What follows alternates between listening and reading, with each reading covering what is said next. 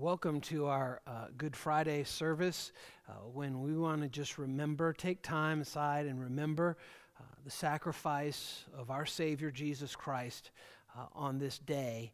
And specifically, I want to just kind of focus our attention after watching that video that was just tremendous from that perspective inside the tomb of the events of that Good Friday. I want to focus our attention over this brief next few moments on Jesus, our Passover Lamb.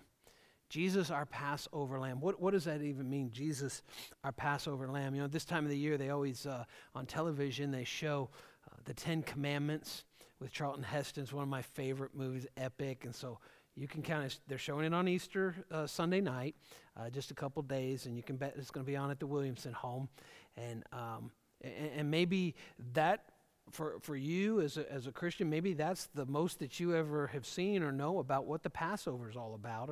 Or maybe you actually have some friends that are Jewish and they've told you a little bit, or maybe you've actually experienced. Some Christians have actually, I know many people that have actually celebrated the Passover Seder because it's so rich with meaning and depth. And really everything in the Old Testament and the Passover we're going to look at here points to the coming of Jesus Christ. It's the shadow, and the New Testament with Christ coming is the substance. And so I want to spend the time together tonight just connecting the dots. Jesus is our Passover Lamb, and the actual celebration of the Passover, generations and generations before Christ was ever born and died on the cross, it all pointed to him ultimately. And so first question is, what is the Passover? What's it all about? What is the Passover?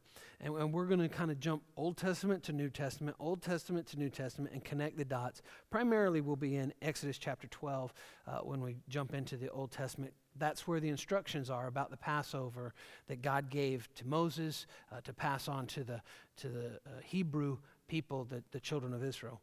And so in Exodus chapter 12 is the answer to this. Exodus 12, beginning in verse 26, it says, "And when your children ask you, what does the ceremony mean to you?" That ceremony is the Passover. What are you going to say? How are you going to answer it? It goes on and says, "Then tell them it is the Passover." God's given instruction about what this is supposed to be about. "It is the Passover sacrifice to the Lord, who passed over the house of the Israelites in Egypt and spared our homes when he struck down the Egyptians.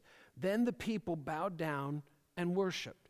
So the Passover took place in Egypt initially, the first time ever. It was the last of the plagues that God visited on Egypt, on Pharaoh, in order for him to let the children of Israel go out of bondage and slavery.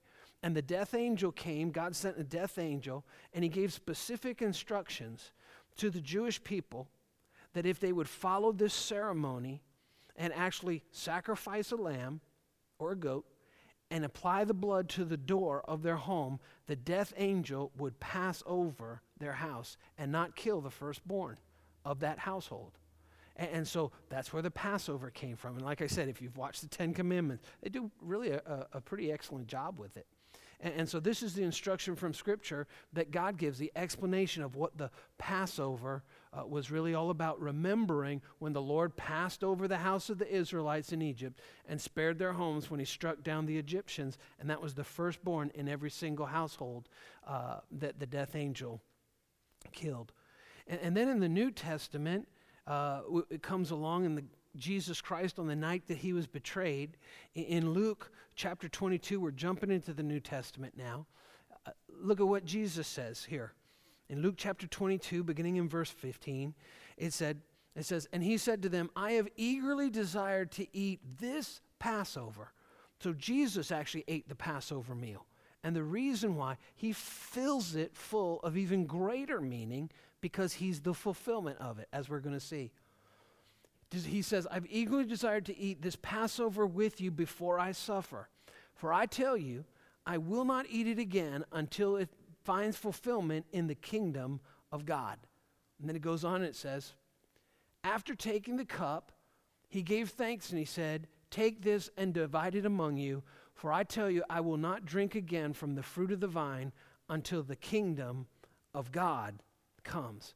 It's interesting. In the Passover, there's actually 4 different cups. And this is the 4th cup. This is the last cup. And each one of the cups had significance in the ceremony, significance in the promises that God made with each one of those cups, symbolized with each one of those cups. That's what our series is going to be about, that we start this weekend after Easter, our 4-cup series. We're going to look at this Passover meal again, and each one of these cups. Jesus takes this last cup, the 4th cup, and fills it full of even greater significance. And then he says in verse 19, and he took the bread, and he gave thanks, and he broke it, and he gave it to them, saying, this is my body given for you. Do this in remembrance of me. And so he really makes what is just common in that Passover meal, he makes it into a greater fulfillment and greater meaning when the breaking the bread. Then it goes on and says, in the same way, after the supper, he took the cup, saying, this cup is the new covenant in my blood, which is poured out for you. He goes on and he says, actually that's where we're going to stop right there, is in verse 20. And so he takes the bread and he fills it full of greater meaning. He goes, this is about my sacrifice. He takes the cup and he fills it through greater meaning, and he says, this is about my sacrifice. He's in essence fulfilling what the Passover is all about. And so that's what I want to just focus our attention on in our time together tonight. We're about to share in communion, and that's really taken right out of the Passover. It's actually kind of like a little edit job. It's actually a little just a clip that's taken out of the whole Passover ceremony, is what we call communion. It's the last cup and it's the bread. And so I want to point out and just connect the dots tonight that Jesus is our Passover lamb. He's the fulfillment. All those lambs that have been slain for generations, Jesus is the fulfillment of every single one, pointing to his sacrifice.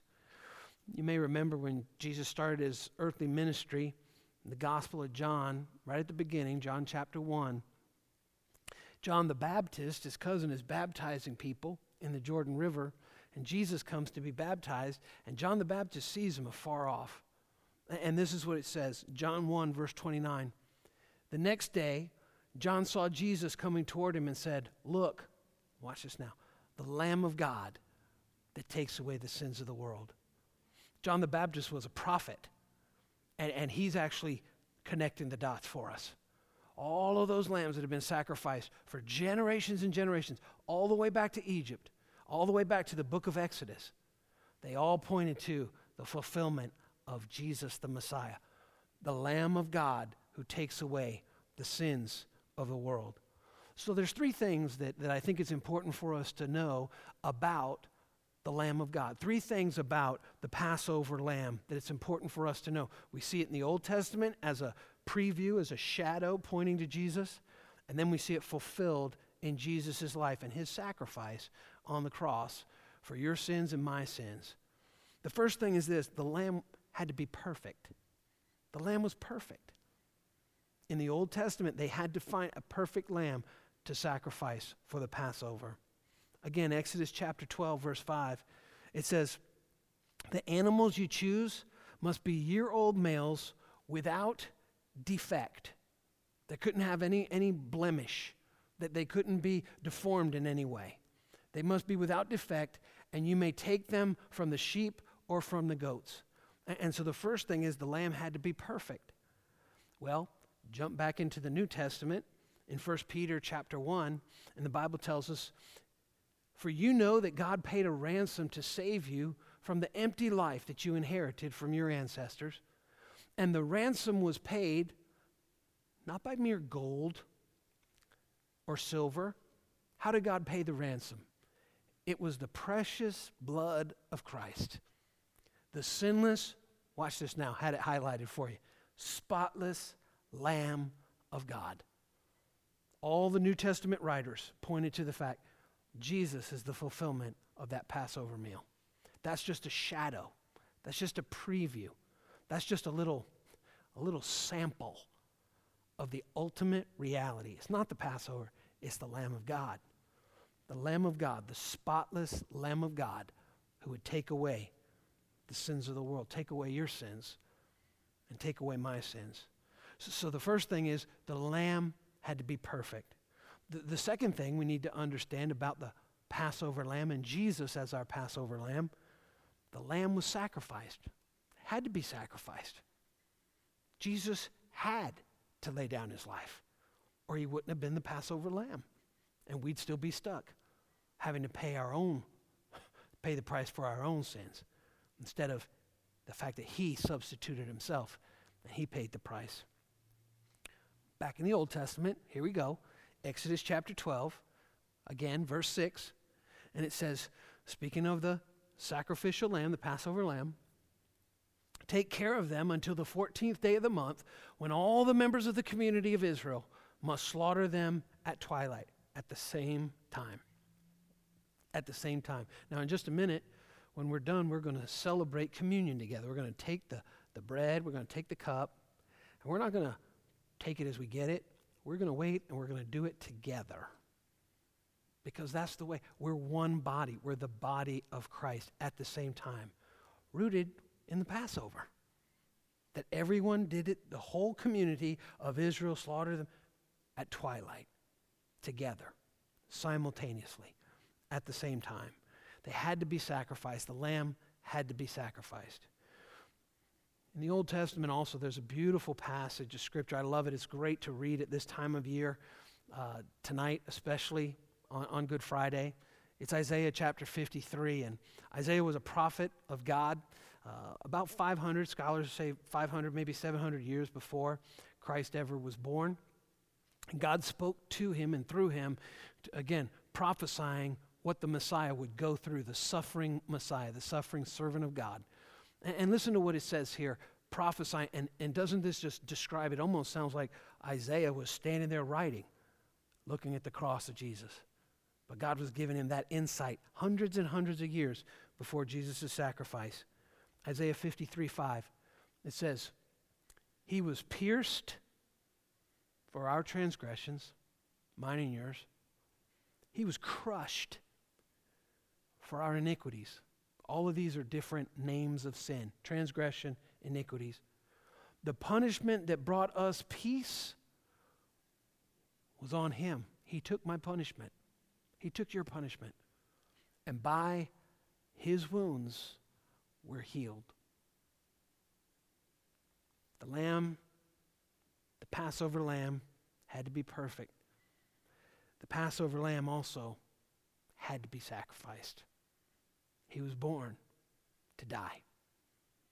Here's the third thing that we need to understand about Jesus Christ. Your Passover lamb, my Passover lamb as well. Had to be perfect, had to be sacrificed, and the third thing, the lamb had to be shared. The lamb was shared. The lamb was shared. Exodus chapter 12, verse 4, back in the Old Testament, the instruction was in sharing the lamb, if any household is too small for a whole lamb, they must share one with their nearest neighbor. They must share. The Passover lamb was meant to be shared. The good news of what God has done through sending his son Jesus Christ to die in my place, in your place, to pay the price for our sins, that good news must be shared. It's not meant for just keeping personal, as my own private little faith. That's not what the Bible teaches us. It must be shared. Just like the lamb, literal lambs, goats, the Old Testament for the Passover, had to be shared with who? Their neighbors, those closest to them. You had to share it with your neighbors. The same is true for you and me. Now, last Sunday we finished our message series called Future Family, and we talked about fighting the losing battle. And we looked at in great detail, really the whole time together, 2 Corinthians chapter 5. And I want to go right back there for just a minute, and I'm not going to re-preach that message. That's online. You can check that out. But 2 Corinthians chapter 5, again, I think it's important for us to remember this. In the New Testament, 2 Corinthians 5, verse 19, It says that God was reconciling the world to himself in Christ, not counting people's sins against them. And he has committed to us, that's Christians, followers of Jesus Christ, believers in Christ, the message of reconciliation. We've got a job to do. We can't keep the Passover lamb to ourselves. We need to share the Passover lamb, just like they were instructed to in the Old Testament, in Exodus chapter 12. So the lamb had to be perfect. Jesus was perfect without sin. The lamb had to be sacrificed, just as Jesus was on the cross. The lamb also had to be shared. And that's our responsibility. That's what God has entrusted into our care, this message of reconciliation. And so tonight, on this Good Friday, I'd like for us to just consider the fact that we have a tremendous opportunity right now. We have a tremendous opportunity not only to, on this Good Friday, remember what Jesus Christ has done and the sacrifice that he made for us, but we also have a tremendous opportunity because people's hearts are more open to this invitation to share the good news of what God has done through his Son, Jesus Christ, than probably any other time of the year. And so there's three things about this opportunity I think it's important for us to really kind of consider and take in. The first thing is, how do we maximize this opportunity? How do we make the most of this opportunity during this time of the year, Good Friday, on into Easter? First of all, we need to pray. We need to pray. If we're going to share the Lamb of God, the Passover Lamb, Jesus, with someone else, we need to pray about it. We need to pray, and here's the reason why. 2 Corinthians chapter 4, verse 4 tells us, the God of this age has blinded the minds of unbelievers. Now, who is this, the God of this age? This is one way that he's referred to. We have an adversary. We have an enemy. He's not co-equal with God. He doesn't have as much power. The Bible calls him the deceiver, Satan, devil. There is a ultimate monolithic persona of evil in creation. In this passage, it's called the God of this age. And what has he done? He doesn't want people to know what God has done for them through sending his Son, Jesus Christ. And so it says, the God of this age has blinded the minds of unbelievers so that they cannot see the light of the gospel. What is the gospel? It's the good news of what God's done through sending his Son, Jesus Christ, for you and me. That displays, so they cannot see the light of the gospel that displays the glory of Christ. It's all about Jesus Christ, who is the image of God.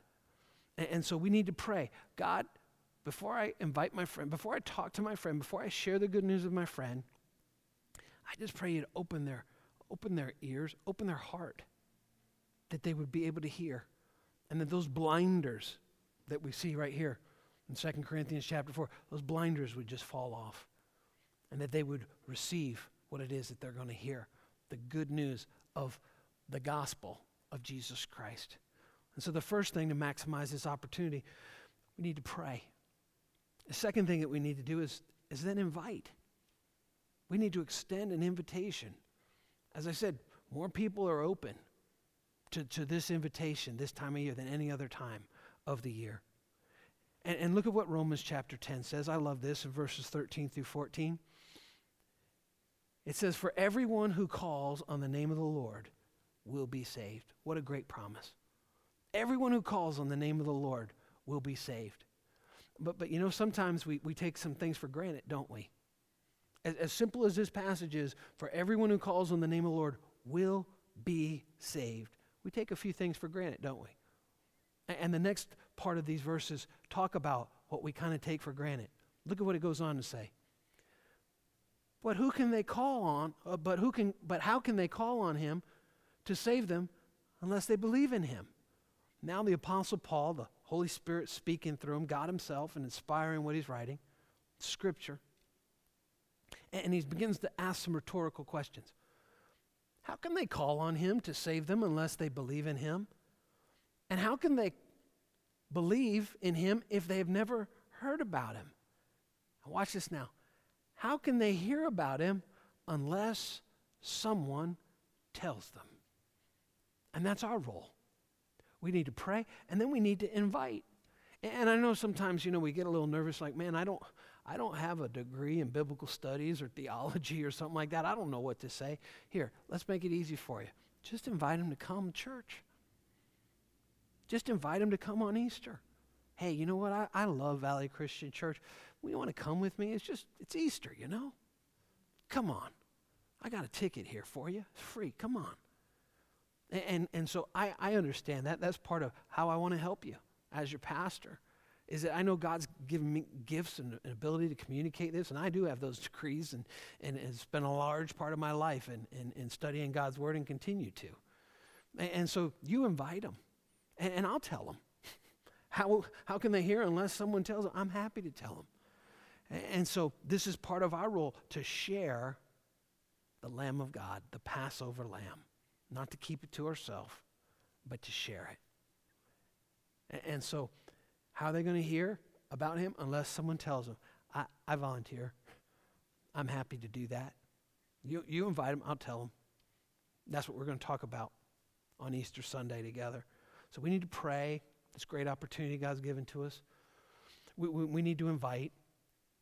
And then the third thing, I think I'd be really missing a major point if we didn't look at this third thing. We need to participate. We need to participate ourselves. We need to be involved with the worship of the Lamb of God who takes away the sins of the world, just like John the Baptist said.